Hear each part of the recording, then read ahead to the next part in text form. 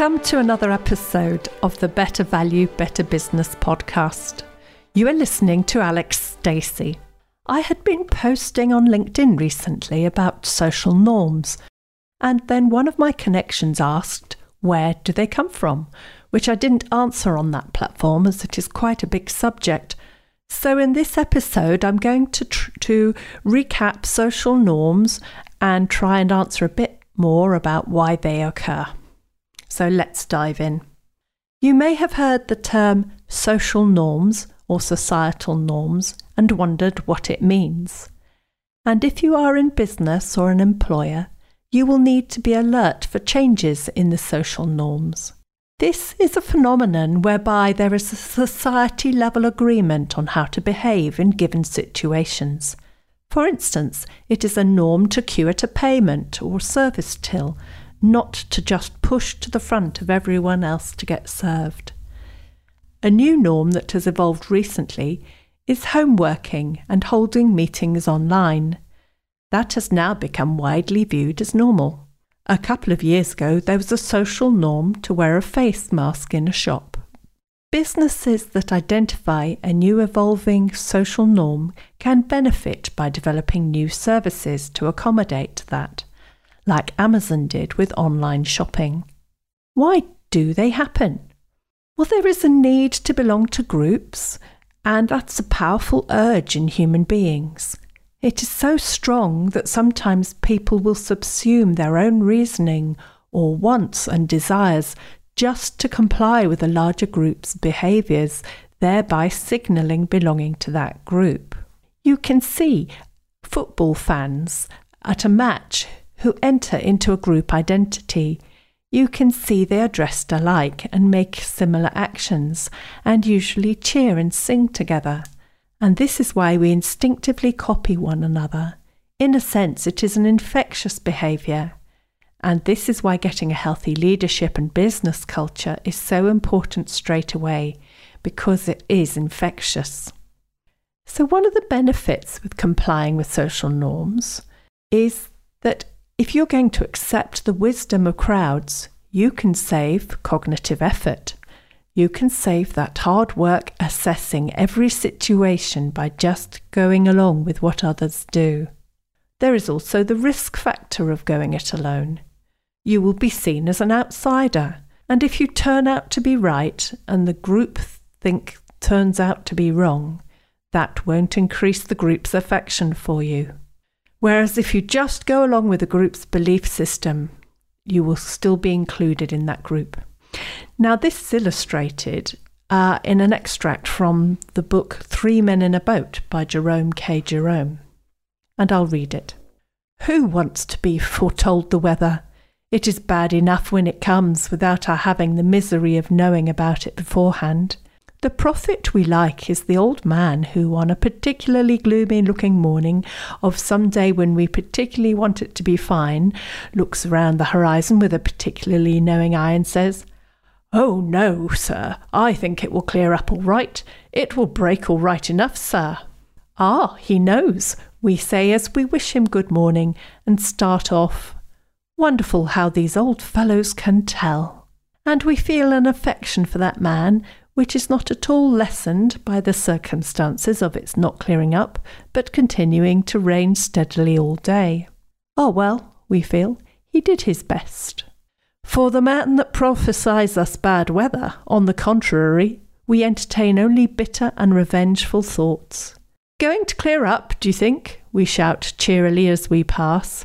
Well, no, sir, I'm afraid it settled down for the day, he replies, shaking his head.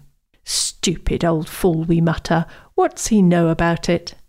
And if his portent proves correct, we come back feeling still more angry against him, and with a vague notion that somehow or other he has had something to do with it. The challenge with social norms comes about when you need to modify people's behaviour. For instance, to improve the company culture or persuade people to use a new service a bit differently. People are habituated to one kind of pattern, and they follow the culture setter, be that a personality in the work environment or an influencer without. So a social norm becomes a personal norm, a habit. Attracting attention to your new service or model is difficult because we know people don't notice things they aren't looking for. You need to be aware of it because if your product or service is outside of the norm, then you will need to appeal to other marketing persuasion techniques. For instance, an appeal to authority. And you will need to educate potential customers too. But you can utilise this behaviour in your business. You can use social proof through pictures and stories of people behaving in a way that you want. In hotels, guests are sometimes told that a large percentage of guests recycle their bathroom towels each day instead of daily laundering in order to save water. This has huge effects on towel recycling in hotels. Councils have been having success in getting people to recycle more regularly through the same method by publicising their neighbourhood's recycling statistics. That's if they're any good. So how can we overcome embedded norms? So I've said what these are, but if you are in business and you need to recreate an entrenched behaviour, then you're going to need some other influences. One influence on people's behaviour is the effect of an outcome, which, if it is positive, then reinforces a behaviour pattern. People will need persuading to try it. Once they recognise there is a good outcome, that will persuade them to make the change more permanently. It must have been difficult to persuade the first person of the benefits of ice-cold water bathing. But now lots of people have seen the improvements to their well-being, and they tell other people with great enthusiasm how wonderful the effects are. One of the biggest influences on people are those people they are very close to, such as a partner or family. That isn't necessarily accessible in a business environment, but organisations occasionally do organise events for their employees, partners and family to join in. This is an opportunity to make a good impression on their employees' significant influencers. And one of the main skills of strong leaders is the ability to communicate vision and mission effectively. But also on the ground, there is a need to identify who are the real culture leaders. It isn't always the managers. It might be someone completely different who shapes it. Those are the people that need to be persuaded first, and others will naturally follow them. Another method is to use an authority expert figure to persuade people that the outcome will be better if they do or don't follow an action. One model for effecting change is COM-B, widely used in health scenarios, which recognises that people need capability, opportunity and motivation. So these are each areas to interrupt, reinforce and re-establish new patterns. Let's imagine if we wanted to stop people clapping after the performance of a play. So we could take away their capability. For instance, they could be holding an ice cream in each hand.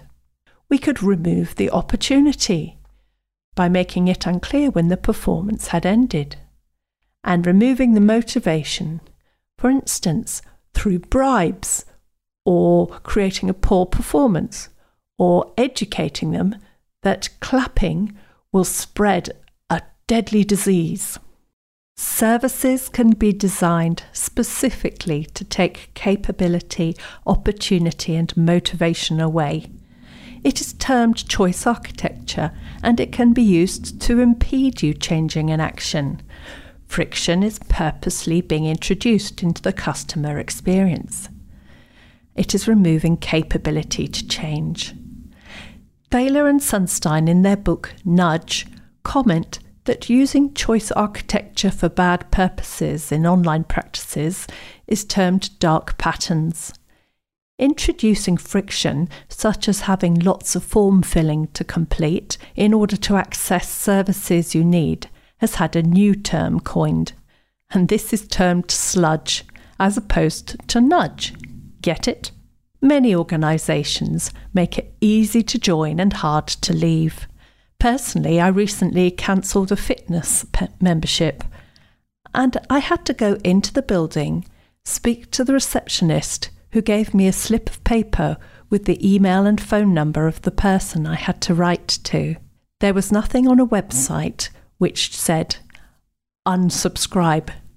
I don't want my membership anymore. There's no easy option. So that was a very different experience from joining up.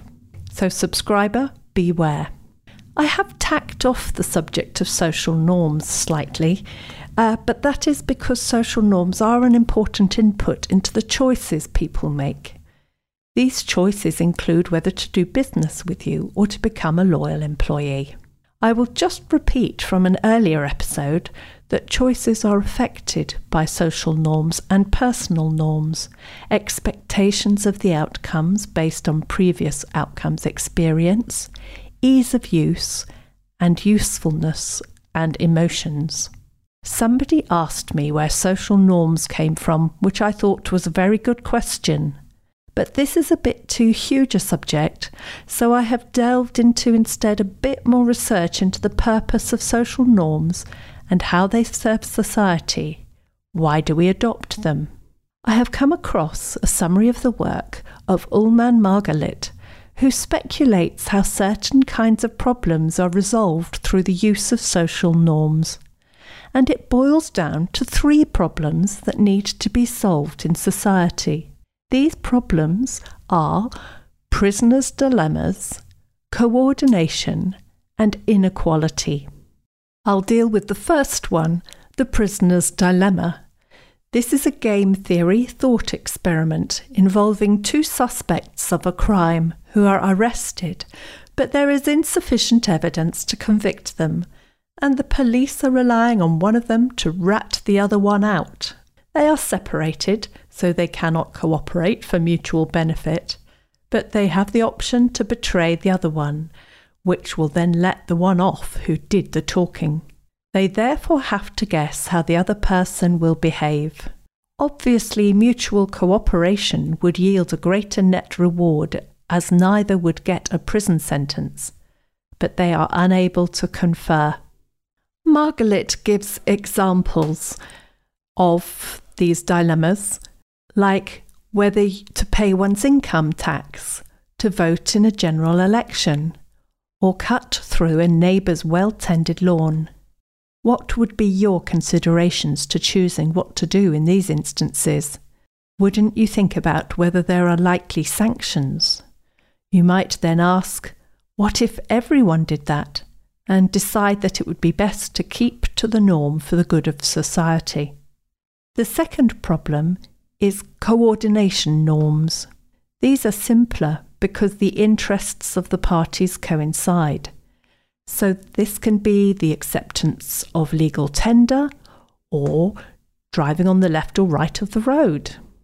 But in a novel coordination problem, bottom-up development of norms isn't possible, so here an authority figure is useful. In the sense that for individual conformists, the goal is to meet others in their choices, can we imagine a society which was composed entirely of conformists whose members think that conformity matters more than anything else, thus raising the question whether any decision isn't just about coordination? Conforming is exerted through social pressure, through tools such as ostracism, avoidance, and perceived contempt. It is the anticipation of its power by would-be norm violators that gives it its strength. The third problem is that of inequality. There is a phenomenon of adaptive preferences, by which disadvantaged people end up preferring their circumstances and do not rebel against them. If prevailing norms support that inequality, you might not question them. You might even end up accepting them, in part to reduce your cognitive dissonance. Alternatively, you might choose to be silent, not because you accept your ed status, but simply because of reputational and other sanctions associated with rebellion. That brings me to the end of this podcast, and I hope you have found it as interesting as I did researching it. And if you want to find out more about what I do at AS Insights, you can find out at my website at as-insights.com. Thank you for listening.